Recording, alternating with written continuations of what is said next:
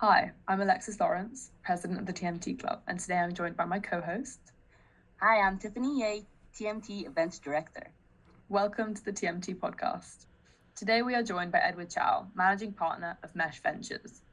In this episode, we are going to have a chat about Mesh Ventures and Ed's career in venture capital. Ed, thank you so much for joining us. We're so happy to have you. Of course, thank you. So can we get started by just talking about your career, how you got started, and how Mesh Ventures started? Sure, yeah. So this kind of dates back to when I just finished grad school. I had started a company called Camilla. So I was in the US, and as I was finishing up grad school, I was doing two things. I was working at a design and engineering consultancy where we helped mostly Fortune 500 companies develop their next generation products from concept to prototype, and then we'll help them take that to market.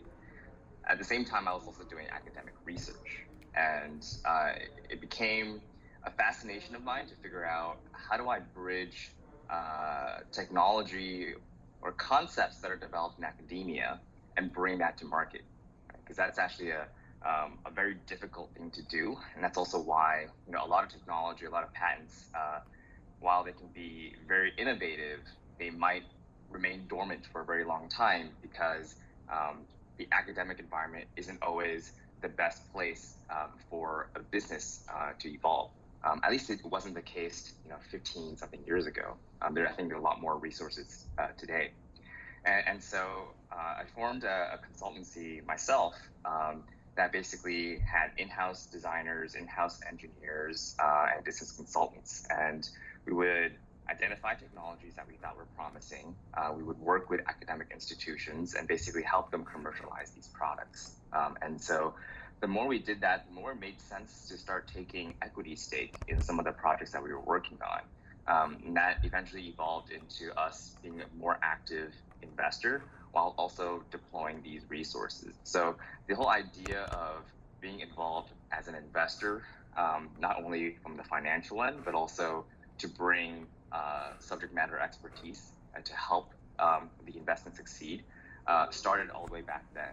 And so as we did that and we scaled, we had some pretty good success, some good case studies coming out of that, and decided in 2015, I partnered with a guy named Sam, and we kicked off Mesh Ventures, and we basically took this model and we formalized it into a venture capital fund, and we started to do to raise a fund around that. And today, we have three what we call main funds, bigger pockets of funds, and then we have a lot of little funds next to them as well. And so we've been doing that for a little while, and the ethos of being hands-on as investors has always stayed with us, even though today we don't have in-house designers and engineers anymore, but rather what we do now is we leverage a lot of the resources that our ecosystem has. And so being that our headquarters is in Taiwan, it means we have some of the top tech companies in the world there, primarily in the semiconductor and electronics industry. And so we don't need to have that talent in-house anymore. We can just go to them and say, hey, we're working on this project. We want to deploy this team from your side there, and here are the mutual benefits, and we'll set up a project like that. That sounds amazing. Yeah. I'm very interested in it sounds so easy when you talk about it, but it must have been really difficult to kind of build a team right after grad school, and then eventually finding partners to join you at Mesh. And I know I've met Bob, who's also a partner at Mesh, and I saw that he's also from Georgia Tech, and he studies business. And I was just wondering, when you were building a team, was it the specific expertise they had that complemented yours that you were looking for? How did you go about building such successful team for Mesh? Yeah, well, I think it's a pretty collaborative effort between myself and Sam as we were constructing the team. Bob was working with me at Camilla prior to setting up Mesh as a business consultant. I had not met Bob when I was in business school, so I met Bob when I went back to Taiwan, and so it just so happened that we were in school at around the same time. So that was just a coincidence. But yeah, with Bob, it was because specifically on the management consulting side, he had a background in operational improvement. So he's a Six Sigma black belt, and we thought it would be an interesting skill set to deploy into the companies that we invest in to help them operate more efficiently. And so that became his focal point. Eventually, that also evolved alongside the company to be more investment focused. But I think when I think about the team, and it's an interesting time for you to ask that question because we've been scaling our team throughout the last couple of years, and so we started as a team of 4 at Mesh, and I think today we are at 10. And while it doesn't sound very big, most venture funds don't have that many people. And so venture funds are typically pretty lean operations. 10 is actually already a pretty decent size. But in recent years, we've added a couple more team members, especially here in the U.S. where I'm based, and that's due to the types of deals that we're sourcing. And so, for example, why it made sense for Sam and I to join forces, not only the fact that we knew we would work well with each other on a personal basis, but most of my experience is in engineering and product development. I have a pretty good network in the electronic space. I have a pretty good network in the U.S. Whereas for Sam, he has an economics background. He is very well connected in the Taiwanese supply chain, and so when we join these efforts together, what it basically means is I can source some of the most interesting technology companies out of the U.S., and then through his network, we can pair that with his resources in Taiwan. And so this allows us to have an edge, right, when we're talking to companies in the U.S., because venture capital is competitive, right? Today, it's not just having money and being able to give somebody money. You have to convince people to take your money, right? And so, especially if the company is doing very well, that they can be very picky, right? And so, you have to bring something to the table. And our fund has always been able to say, hey, point at any technology company in Taiwan, and they're an arm's length away from us, right? It's most likely we already know them. If we don't, it's a quick intro for us to be able to get to know that particular company, just because, first of all, Taiwan is small, but also our network has already been quite broad, right? And so, pairing together our resources, that became a really good inception of the team. And as we grew the team, it meant, okay, well, what else do we need? What type of other expertise? What other industries and network do we need to bring within Mesh? This is, also one of the reasons we named the company Mesh. Right? It's about strength in a network, strength in collaboration, and bringing resources together.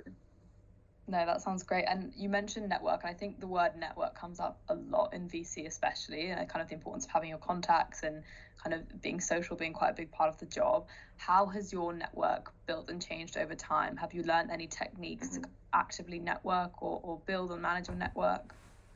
Yeah, that's funny. I mean, I think I definitely agree network is super valuable to, I think, any career path. I would classify myself as more of an introvert than an extrovert. But when it comes to networking for a purpose and for work, that it does get me excited. And that's a place where I'm willing to step out of my introverted world and go talk to people. And I think in my early 20s, I spent a lot of time going to all different places across different industries, meeting folks, right? So I went to a lot of conferences, conferences around biotechnology, which is also part of my background, around material science, around semiconductors, design, and so just a very broad spectrum. And then I would travel through the U.S., in Europe, in different parts of Asia, to build that network. And so as I continue to do this throughout my career, it also means I have a bunch of seemingly very random contacts across many very different industries. And it always comes to my surprise how often these contacts end up becoming valuable, right? Sometimes I'll reach out to somebody I may have met, 5-10 years ago and say, hey, I'm looking at this particular field right now. I remember you're an expert in this field. I would love to chat and learn from you. Or there's just a lot of interaction. So, I think that's essentially at the end of the day when you're talking about the most valuable thing you can bring to the table as a VC, it definitely is your network, and it comes in a lot of different flavors, right? One is, of course, if you can help them acquire new customers or form new partnerships, that's always very important, right? So say we invest in a semiconductor company and we can find the right customers for them in the early stages of the company, then that's immediately helpful to the company from a revenue perspective, right? But then as the company grows, they oftentimes find themselves looking for talent, right? And so if you have a big enough network and you can think, okay, well, this company really needs a strong chief revenue officer, or they really need somebody who can manage their field engineer operations, and you happen to know somebody who you can pull in there, that becomes super valuable to them. And then the other part of this is on the supply chain front for a lot of folks. A lot of companies know how to create the first product. They don't know how to create the next million products, right? And so if you need to bring things to scale, then having a network that can facilitate that is really helpful. And then I think the last one, and probably the most pertinent on a regular basis, is contact for new sources of funding, right? So the lifeblood of startups is money.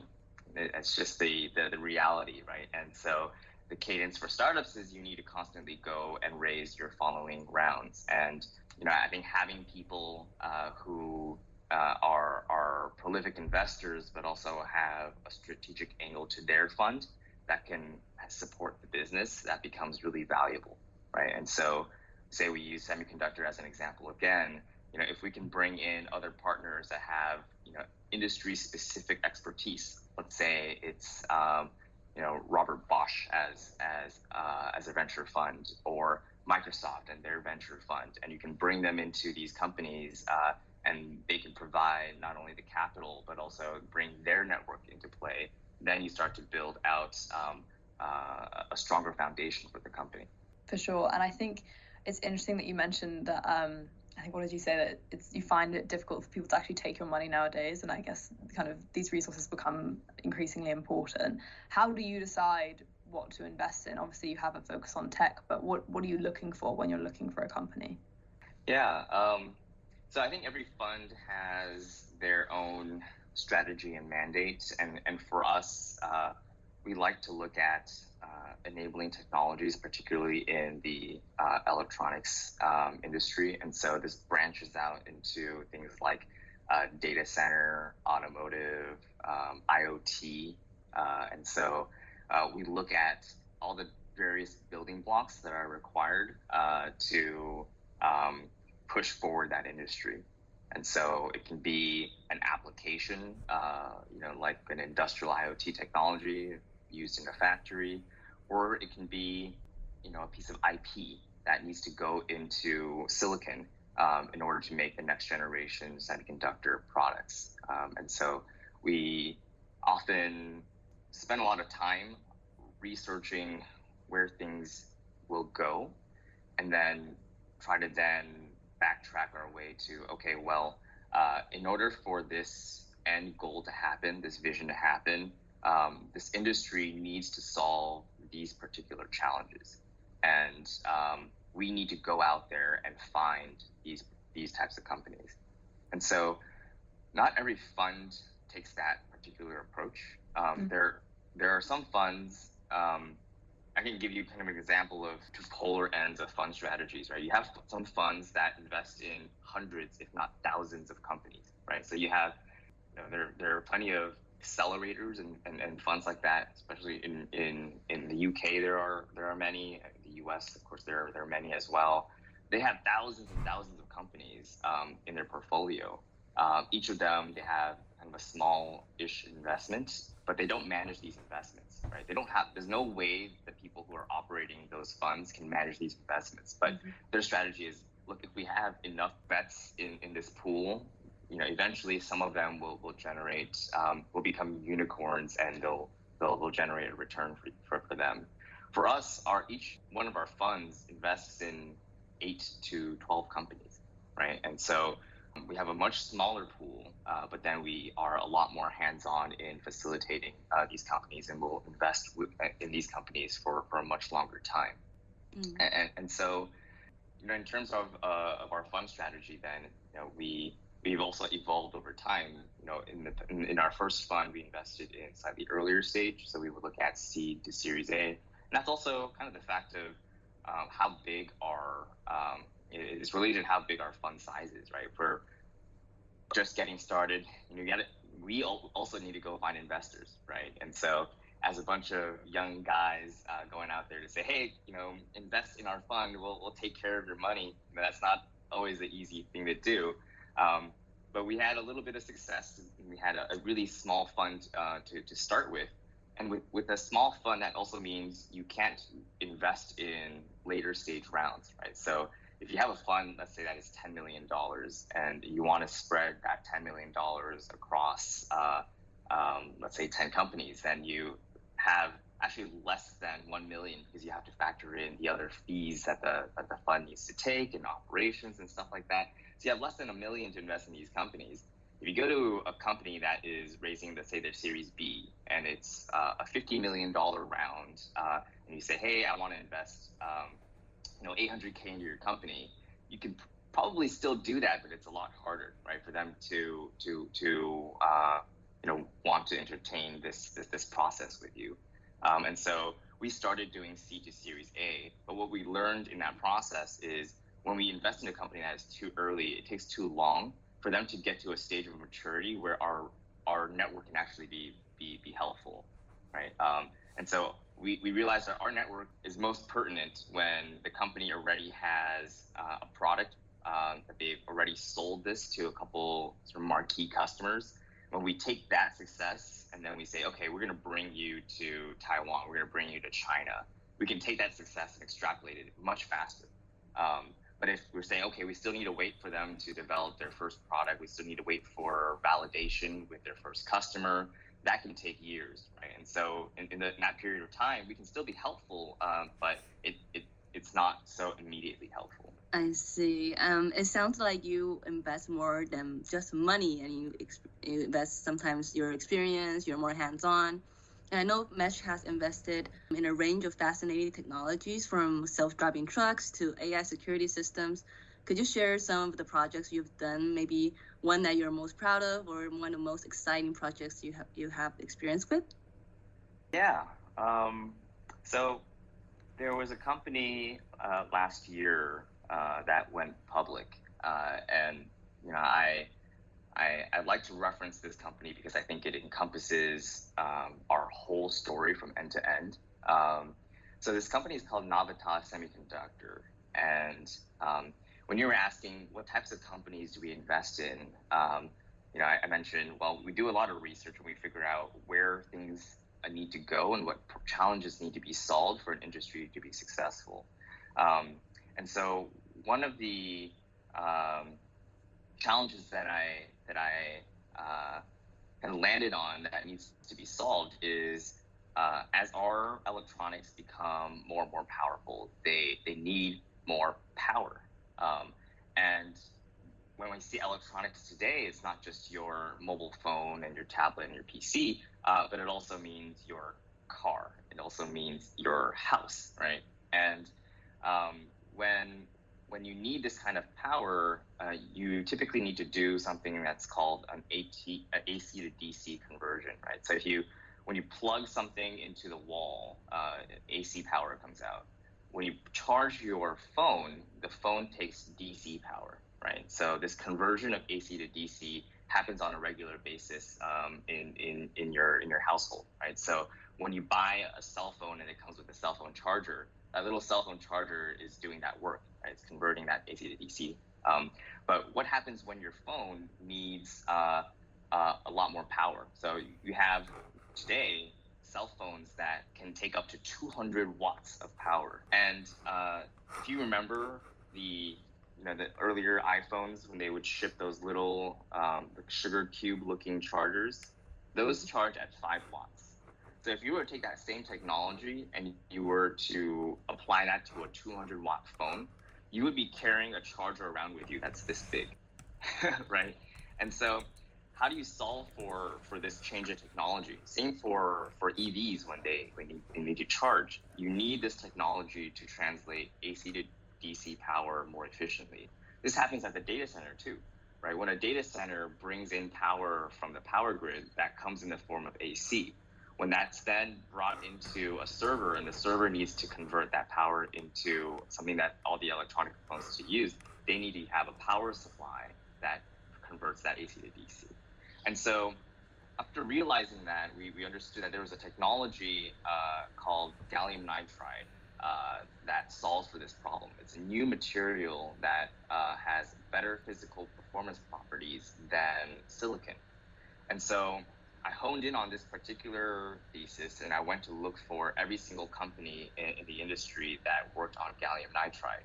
And then I landed on a company called Navitas Semiconductor, where I believe their IP portfolio set themselves up for good long-term success.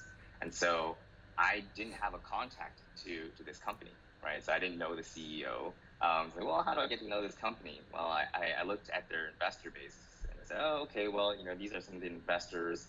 One of these investors I've also never met before, but I know they're holding an event in Bay Area at this particular time, right? So I went to that event, met one of the people there, and said, hey, I would love to chat. This is what we do, and can you introduce me to this company, Navitas, right? And they said, yeah, okay. And so we had that chat, they made the introduction, and then talking to the CEO, we basically said, okay, we want to lead this round, right? And so leading a round as a VC means you go in, you provide the terms and conditions for what that round needs to look like. You set the valuation, you set how big the ticket size is going to be. And so we did that for this company.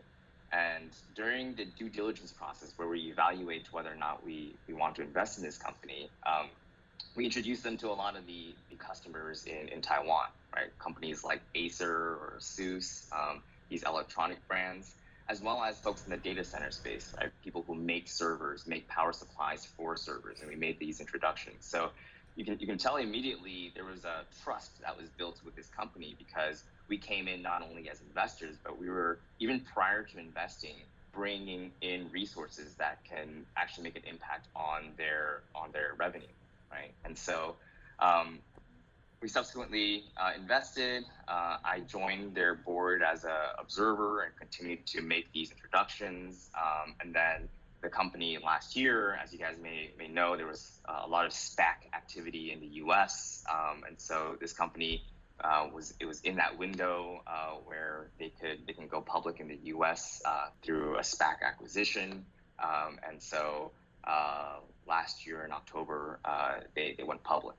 And so that becomes a really good sort of entry and exit. So we invested into this company, and actually only in the span of about 2 years, the company went public. And so that means now we can technically sell our shares and make money for our investors. And so I like this company as an example because I think it was really premeditated, right? It was, okay, we thought carefully about where the industry is going, what technology needs to be solved, find the right company. Even if you don't have the network, build a network, find out who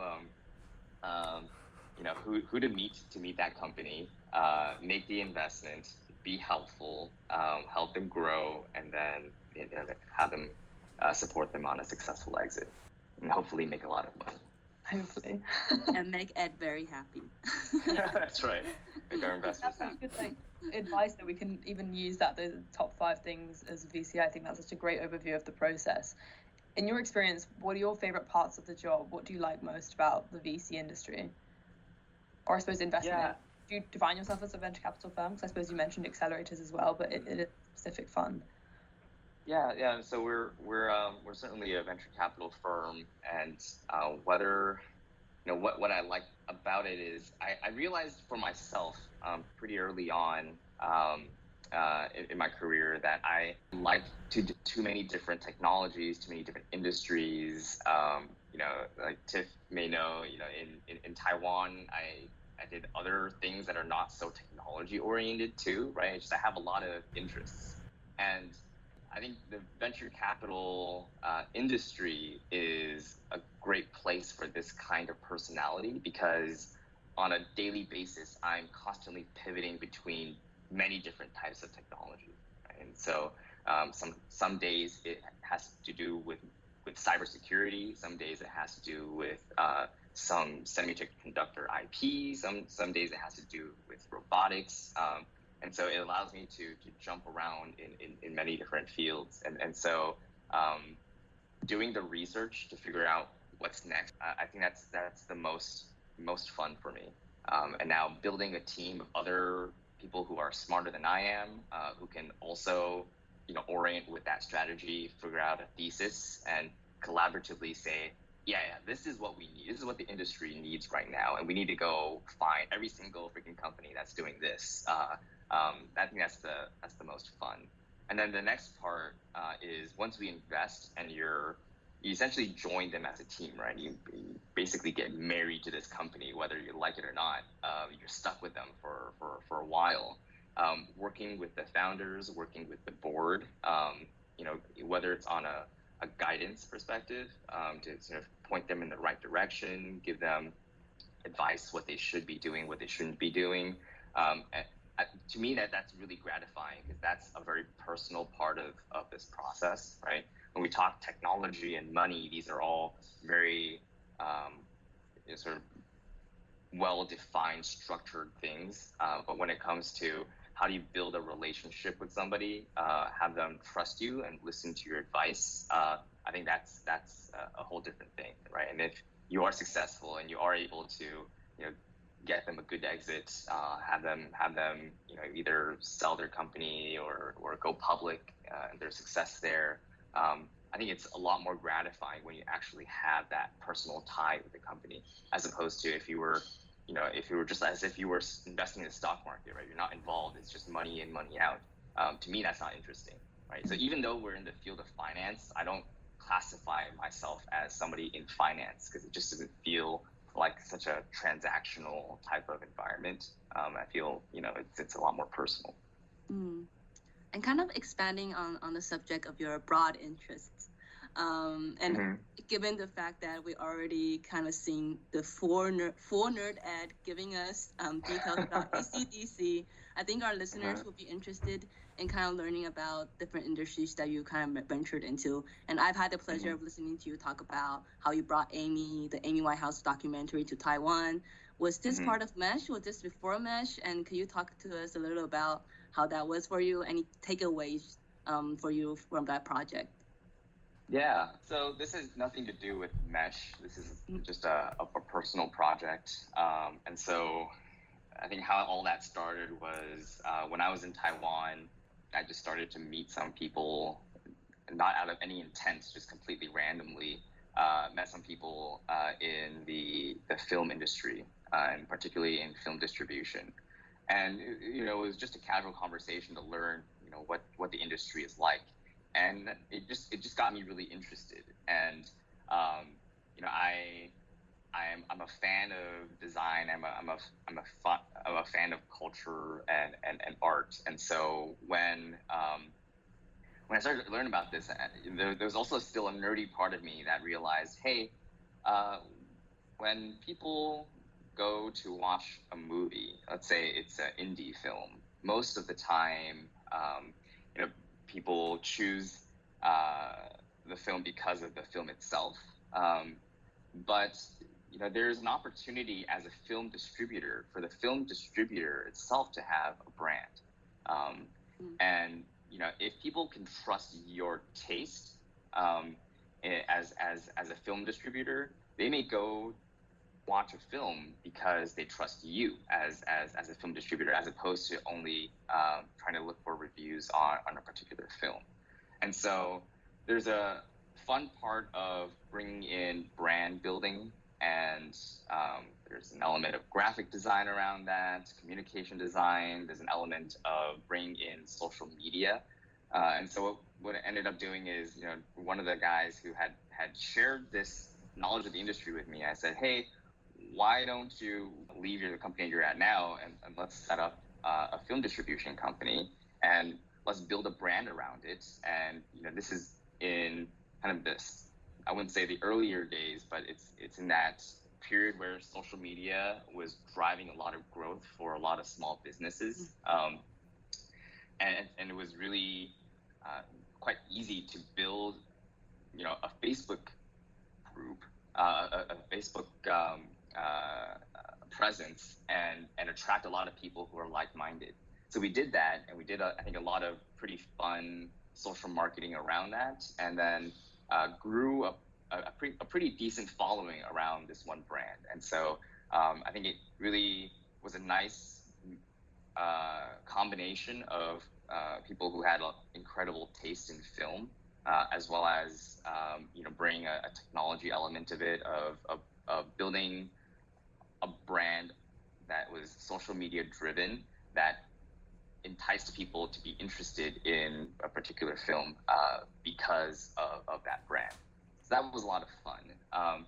Ultimately, though, we decided to shut it down. And the reason for that is a couple-fold. One is the company itself was profitable, but the margins in that business is very thin. I think one of the sort of lessons learned for myself when I was young, I started a lot of businesses, right? So today we talked about like the main track, right? This is the main thing that I've always held consistent. But because, as I mentioned, I have so many interests, when I was young, I started all these different businesses on the side as well. And eventually there came a point where my own resources, mentally and physically, was being stretched so thin across all these that I had them all back, right? And so that was I don't think I would do anything differently today, because all of that was a great learning experience for me. But it was very taxing to do all these things. So eventually I had to make the decision to say, okay, well, this particular film distribution company, it was a lot of fun. It was a great learning experience, but I really need to focus on the couple things in my life that I want to be able to basically build for the rest of my career. Right? Amazing. I think despite the fact that it was shut down, I'm sure like me for a fact, I think Lexi would have both wanted to be in that team at the time. Yeah, it was fun. We were able to do some pretty fun marketing campaigns, and part of that also still brings a little bit of nerdiness to the technology front. But yeah.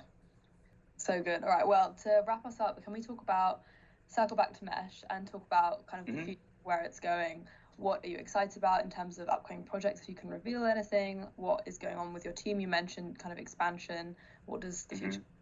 Yeah. So a couple things I think we'll continue to raise our next funds, right? And so every time you raise a fund, you need to craft a thesis around what you want to do with that fund. And so I think that's something that we're about to launch, and it'll be pretty consistent with what we've been doing in the past, but adding a couple new elements to it. I think for us, because of our presence and network in the electronics industry, the core part of the fund will never deviate too far from that. But there are a lot of things that tie into this particular topic that are not quite as I guess well known, right? So for example, when we did automotive, people would ask, well, why are you a fund based in Taiwan investing in automotive, right? And then you start to tell them, hey, you may not know this, but Taiwan actually plays a really critical part in the automotive supply chain, whether it's supplying microprocessors or even cabling, components for cameras and headlights and all these things. And so, as the car becomes more and more electronic, that industry, that supply chain becomes more and more important. I think same applies to a lot of other interesting topics. I think climate technology is a really important one, and that's one that we're actively exploring. And so this comes on also in a lot of different formats, right? So we think climate technology, it's not just about green energy, right? But it's also about material production, right? So carbon emissions, a big chunk of that just comes from making things. And so if you can make things last longer with better materials and figure out better ways to reuse materials, that's super important. And so it's topics like that I think will make its way into our fund, and these will be newer things. That sounds fascinating, and we can't wait to watch. Thank you for an exclusive for us as well about your new company, and I loved the Matrix reference. Thank you. Ed, it has been a pleasure. Thank you so much for joining us. And also a big thank you to our producer, Jia-Jing Lee, who has been quiet, but she's also here. Making everything work behind the scenes. Yeah. Perfect. Well, thank you for this opportunity. It was a lot of fun.